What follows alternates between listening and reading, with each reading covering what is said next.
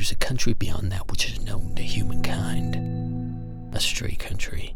A country that exists west of October, whose borders are somewhere between midnight train whistles and the distant howl of a dog. A country that lies somewhere in the stitched and jittering static between radio stations.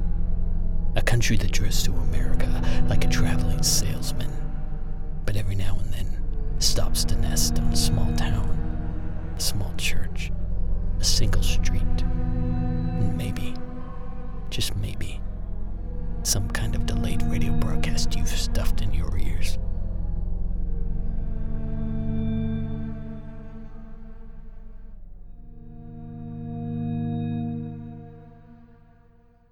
Chapter 5. The Gas-Powered Carnival of Middle America. Billy stood in the field, leaves falling around him like autumn was celebrating the fact that he was by himself.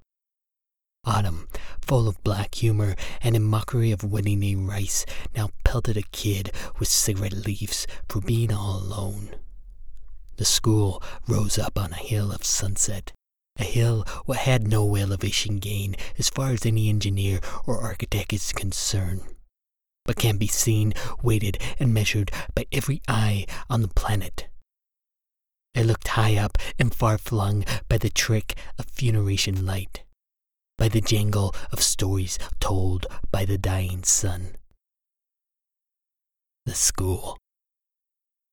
The morgue lighting from the west had sketched it longer than state budgets would ever allow, thrown coattail shadows further than a kid should see cast from a school. Because here, now, with the day's casket closing shut over the burnt hills, the halls of learning were dressing in a kind of drag a kid isn't ready to see. Not even Jack. Inside, Billy could see the dressed up, dragged up, dredged up cabaret show of shadows getting longer by the minute from the country sinking sun. He turned an ear to the wind. Wanted to hear the sob story of a vacuum, the maudlin plea of a floor polisher, the hard luck story of a dumpster taking in all the orphan shit a bunch of candy wrapper kids could throw at it. Billy wanted to hear anything that told him the janitor was there, here, anywhere. Because if Billy knew where the janitor was, he could make certain he didn't run into him. But Billy didn't hear a thing. The school was making all the noise Grandpa made at his own funeral, which was zero, zilch, bupkis, nada, nilch, filch, squilch, and squelch. Yes, the school was something like an abandoned amusement park deep in the Minnesota wood, shit kicked out of it by jerkwater winters.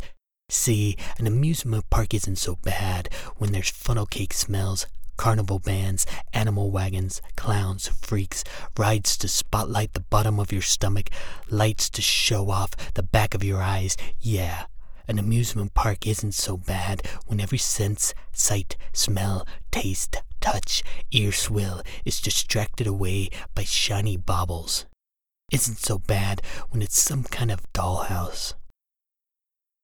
But Billy stood in lonely country. The school, long, rain-washed, beat to hell by baseballs, softballs, soccer balls, and the grit and spittle of 50 years of goddamn drizzle. 50 years of dehydrated to dagger point leaves, shucking brick, rubbing raw, sanding the building sour under the jack-o'-lantern season. Billy realized he was looking at an abandoned amusement park. There was only one difference. School had never been fun to begin with. And if an amusement park full of church steeple yells, funnel cake fills, and bottle-tipping thrills could be transformed by the idiot whistle of playground silence to a place fit for the filming of every slaughterhouse horror film, then what of a school?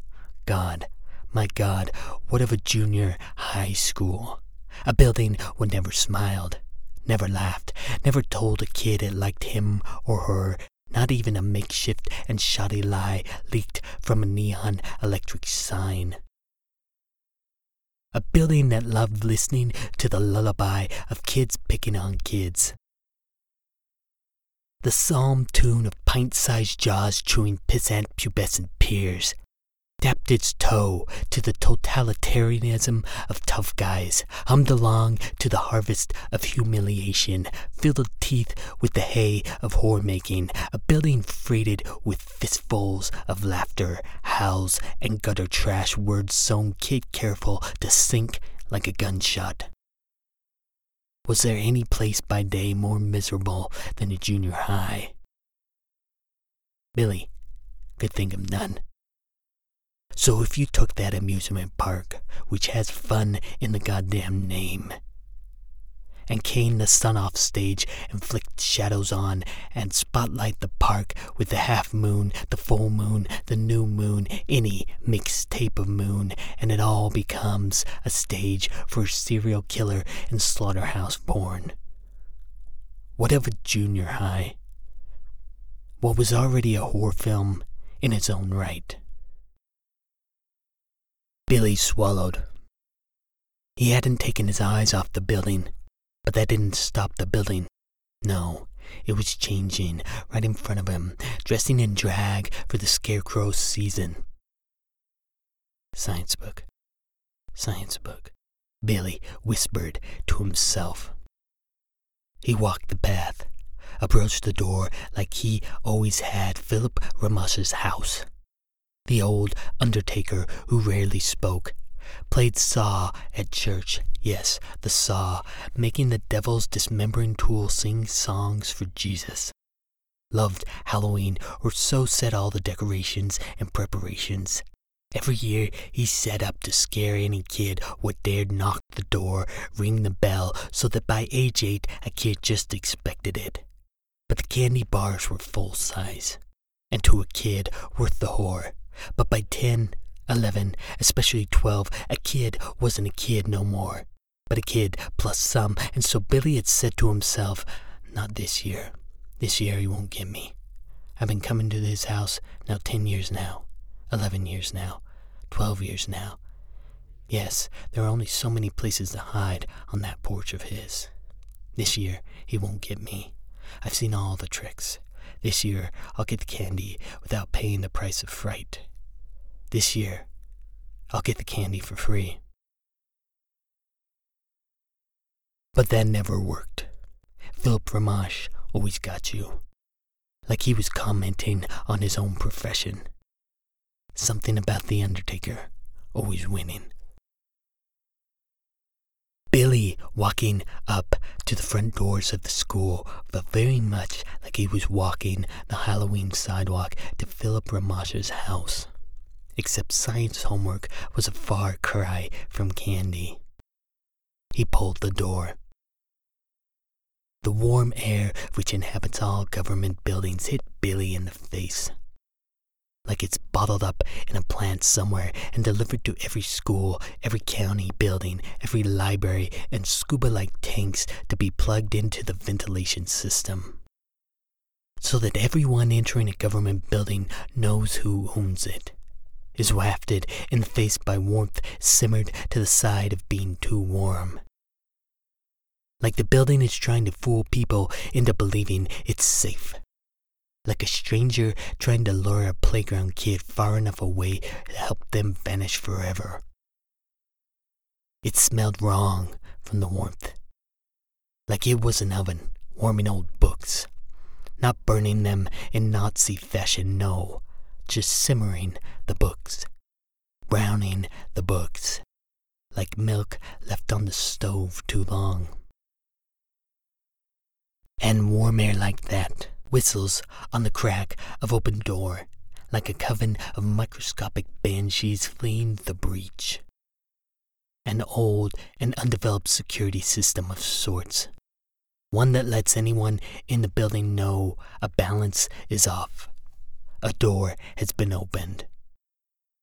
Billy took the air in the face. It blew his hair out of his eyes. He looked down the hall west, down the hall south. Empty. Empty. The church mouse howl of jailbroke air soft-talked his ear. He stepped into the building.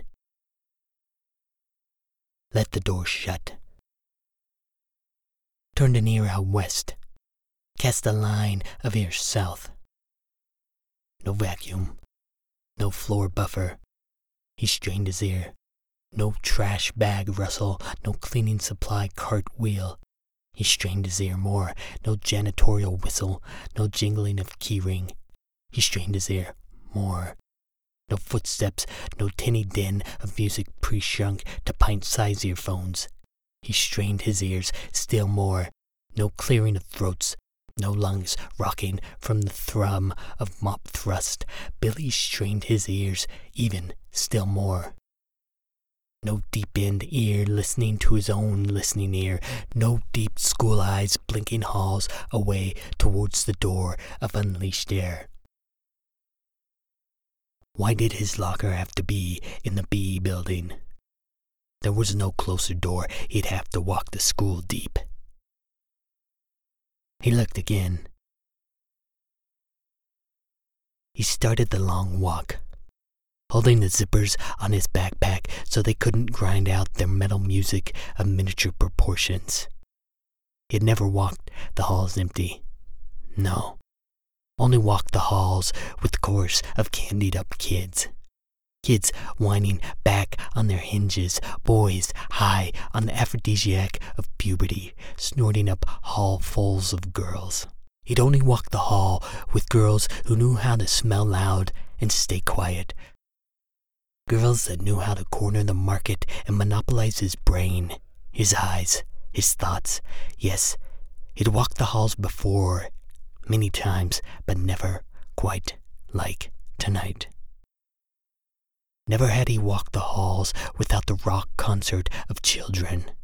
Boys testing the range of their voice, lip-slinging new words, old words, bad words across the hall, slinging them down hall, at boys, at girls, at teachers' backs, trying them low, testing volume and scale and keys, throwing words at this girl's legs, that girl's bra, this kid's glasses, that kid's haircut, this teacher's posture, that teacher's religion.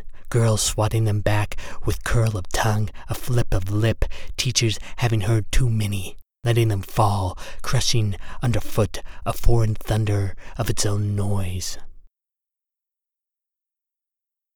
Yes, Billy had never been able to hear his own noise here. His sneakers suddenly sounded loud. His breathing felt amplified. His clothes extra swishy. He felt the whole school felt him move through, like he were a piece of barbed wire swallowed and running the digestion tract. And the lights. Billy was souped in the cold light. Cold lights, always cold, because cold is cheap. Warm costs money, or energy at least, which is like money. But cold is free. Cold is the currency of the universe, isn't it? Space is cold. And what was the universe but a lot of space? And so, because there never was enough money, government buildings ran cold lights for the cost, because they were cheap. But there was something else. Billy had never seen the halls lean so heavy on the lights. Sure, there'd been those days where the clouds were as thick as pancake batter, gray as Grandma's hair, and the clouds shut out the light, making day a piss-poor stand-in for night. Those days, the hallways leaned into the lights, sure, but it wasn't quite the same. No, those days were like some kind of shit show understudy. Someone to stand on stage, sure. Someone to fill the role, yeah. But just a pretender to the part. It wasn't like that now. with the sun gone to crack light on China. Billy had never seen the halls by night. Never by November night. A dark vintage, if ever there was one. And then he realized the hallways weren't leaning on the lights like a crutch. They were using them like a wheelchair. It made him hurry. And his own noise made him slow. So he made his way to his locker in a torturous slog of slow hustle. At his locker, Billy looked around. The school empty as Monday church up the hall. The school empty as dead lady lungs down the hall. Billy twisted the dial. 36, come on, 8. He looked up the hall. Down the hall. Shit. He had fudged it up. 36, hurry, 8. He looked up the hall. Down the hall. 12. He put his hand to the locker slide. Looked up the gun barrel hall, used to crackling off cackling kids. Looked down the gun barrel hall, quiet as a bulletless revolver. It was ghost town country. Billy slid the lock up, begging the metal to be quiet. But metal seldom is, and ransacked the quiet, if only a little. Up the hall went a pair of eyes. Down the hall went a pair of eyes. All clear. He pulled the locker door open. Had to dig past pre-algebra, past English, past state history, had to dig for science. Come on, where is it? I know it's here, where? He dug, and in locker depth found. School's closed, a voice said.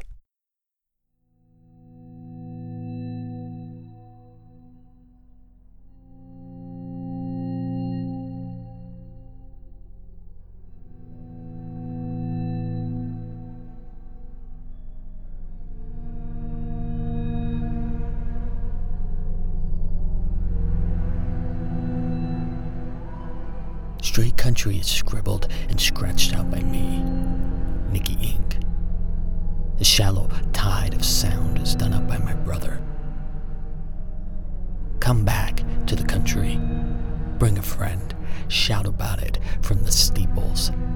Shotgun your voice to the far reaches of your phone. Tithes and offerings can be proffered on my Patreon. Find directions at straycountry.com. See you in the country.